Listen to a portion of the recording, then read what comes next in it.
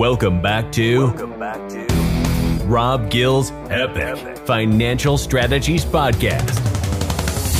If you like what you're hearing and want to learn how to take action on your financial future, click the link in our bio to speak to us directly. To learn more about how you can achieve financial freedom, subscribe to our YouTube channel and follow Rob Gill all over social media. Financial freedom awaits. Hey, what's up, everybody? It's Rob Gill, Epic Financial Strategies, and tonight we have with us Dan Geltrude, America's accountant. And by the way, this is the first time you're in the studio since we got it done. Fantastic, Rob. I absolutely love it. Way too much class for you, but I like it. He's right. Listen, I got to be able to model after what other people are doing out there.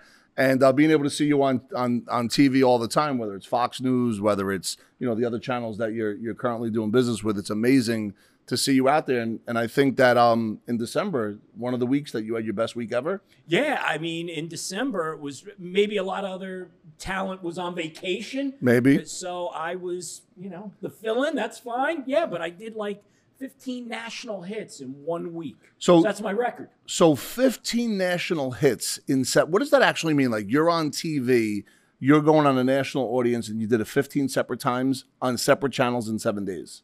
Well, some of the channels overlapped, Yep. yes. But yeah, it was 15 different segments, different topics. Wow.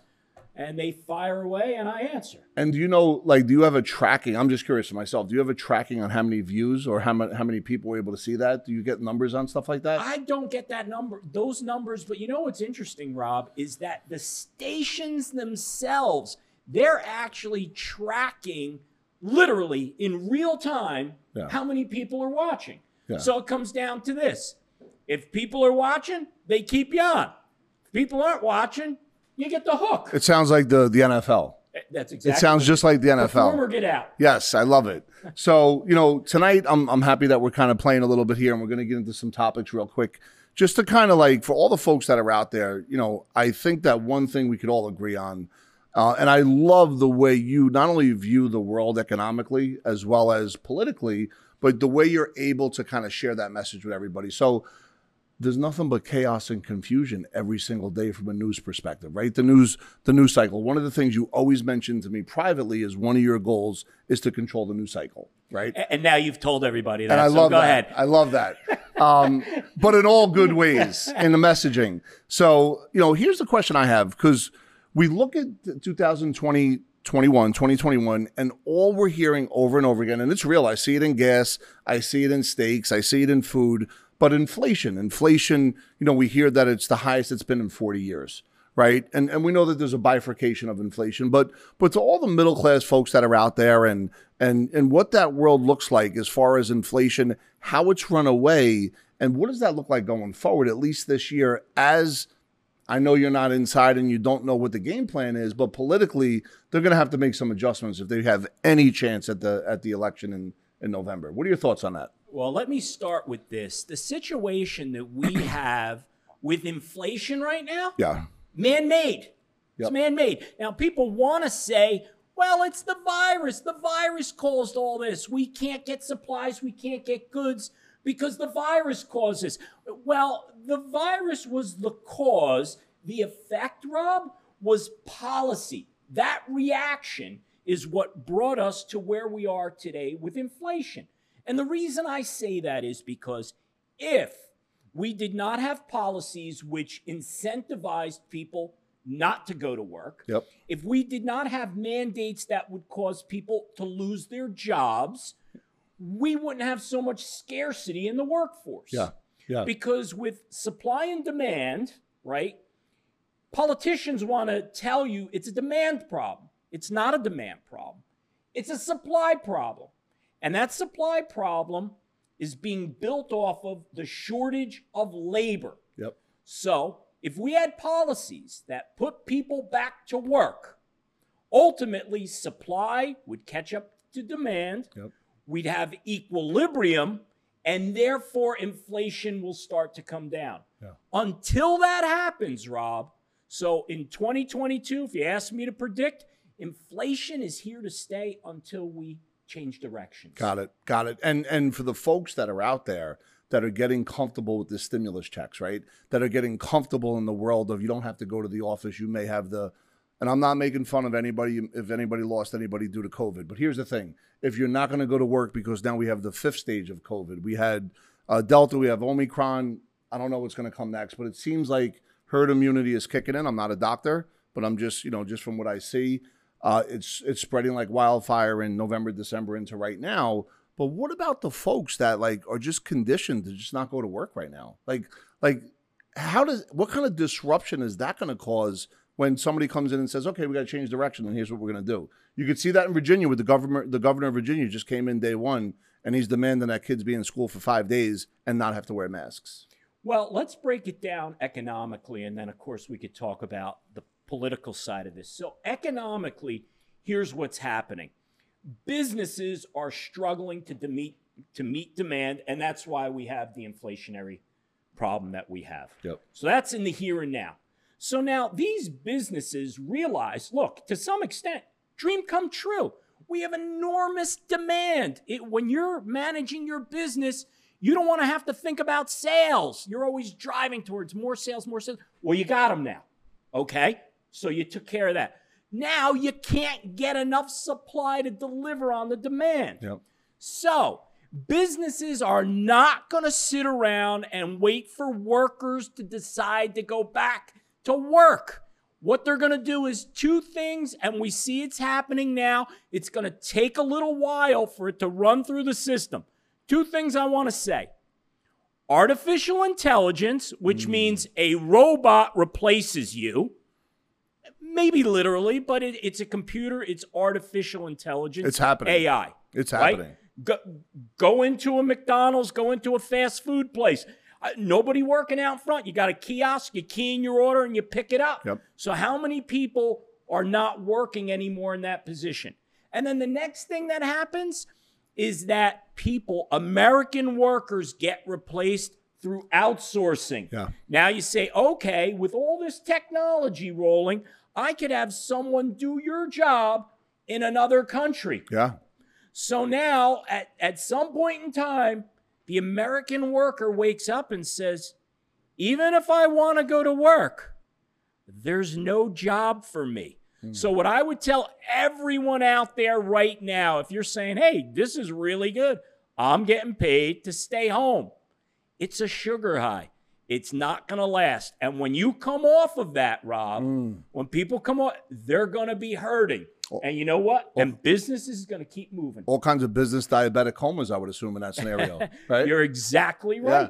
So thank you for that. And awesome information. The great Dan Geltrude, America's Accountant, can seen on TV all the time. What I find amazing about just the way you deliver your message, right? And how you kind of deliver it within 60 seconds or less. The point is taken. You have a lot of fanfare as a result of that. And I think between all the different titles that you possess, I believe the public, when they see you out there, they're not saying, hey, he's coming from the right or the left. He's just shooting the straight truth, right? You're just telling the truth the way it is, the way you see it, based on your experience. You know what, Rob? What ends up, you're right. I try to be an umpire here, Yeah. right? And I call balls and strikes the All best day I long. can. Yep. However, what we have to realize here is that I go back to policy and politics. They ultimately have a big impact on the economy. Yeah. Let's talk about taxes for a brief second, Absolutely. right? I always say, tax what you want less of. Yep. Tax it. So if you want people to stop doing something, Tax investing in something, tax them. And they'll change direction. Yeah. So the politicians use that as a tool to control people. Craziness. So now, in effect, what ends up happening is they impact the economy. I believe that government should try to stay out of that and let the free market work itself through. Yep. It always corrects itself. It always does. What happens, though, when they print $5 trillion? Well, let's go to the supply and demand. And I can't even go on the fact the market went up in the last 12 months. I'm talking 3, 4, 5 years from now. So you flood the market with all kinds of money. Now all of a sudden, we're playing Monopoly. It's a bunch of money and it doesn't have value. It's like anything else. If you have a lot of it, Rob, it just isn't the same, right? It's about scarcity. If there's less dollars, they're more valuable. So what ends up happening, and I know this plays to what you tell your people. Yep. If they're just holding cash, they're losing money every day. Yeah, cash is trash, right? If all your money is in cash, no doubt about it. And I think with inflation right now, I think the number is, if you have $100,000 in a savings account, that this changes every week or every 2 weeks, but a year later, it's probably worth about $94,500. If you look at the 10-year T-bill and you factor in inflation, and that to me is scary. So when I look at, we look at taxation, right? Chris Crone, Chris Crone. Of course. And at the end of last year, you'll love this story. Chris had a phenomenal 2021. I'm not going to get into his personal numbers. So much so that not egotistically, but from a business perspective, because of his travel, he bought a private jet. I'm allowed to speak about this. And in buying the private jet, it came to the end of the year and he didn't have the financing in place, but he wanted to get that write-off. It was a massive write-off because he was paying for the whole thing in cash. So he needed money and he borrowed from his life insurance policy. This isn't a life insurance pitch, just kind of getting into what he did strategically. So because of the multiple businesses that he has and because he wants to be able to travel on his private jet, let's say 9 or 10 times a year to do the business that he does, the rest of it he's going to lease out to a company where other people rent it, so on and so forth. But he borrowed from his policy to pay off the jet to get the write-off in 2021. I'm sure you know what that looks like, only to refinance it again, let's say next week or the week after, to pull his money back out and put it back into his policy.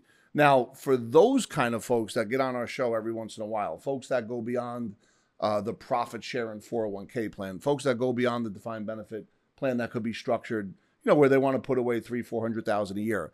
What about the guys, gals that are making $2 million, $3 million, $4 million, $5 million and need additional write-offs from a tax perspective? I know somebody could buy a plane. That's one thing, of course. But what is, and I'm just going to throw this out there, does commercial real estate play into this? Or is there some other kind of investments that folks should make to really get these kind of write-offs? And I'm talking about the folks that are making $2 million, $3 million a year. Well, Rob, just in general, no matter what level of investor you are, it's about 3 initials, ROI, return on investment. It doesn't matter where you're placing your money. In the end, it comes out to how much money did my money make me?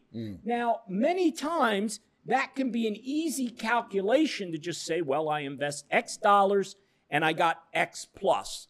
Now I can figure out my return on investment. Where those investors need a little bit of help is what's the tax effect of the return on investment? Because depending how you invest, that return on investment has to take taxes into consideration. And that's where you really know, am I making more money? Or, you know what? After I paid my taxes, this wasn't such a great deal. Yes. So I would tell everyone, no matter what deal you're getting involved with, no matter what investment you're involved with, take the taxes into consideration, because everything you do as an investor, you have a silent partner. His name, Uncle Sam. And you got a whole bunch of cousins, and pick the state name because those are your cousins. So New Jersey, where we are, they're a cousin that likes to show up. Some ghetto cousins. Yeah. They like to show up. So we got to think of these family members. You got to watch out for those ghetto family members. God, I'm sorry. They want to come to the party. They sure do. So I see it all the time. And that's what I'm saying. You're doing a deal. You say, you know what? I got to think of my Uncle Sam and my cousins. Where are they playing into this? Because they're going to take some of what I got. Cousins equal danger.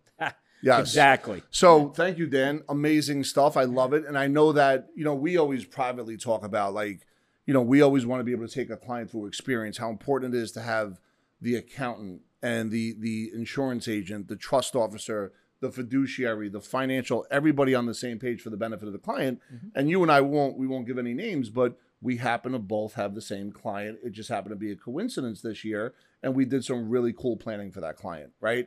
So for the folks that are out there, right, that have an accountant, and you as somebody that would speak to them directly, what would you suggest they do as far as their communication with their account and what that looks like, no matter what financial maturity they're at. And keep it simple, of course, but how would you kind of direct them, anyone that's listening to this and wants some good information?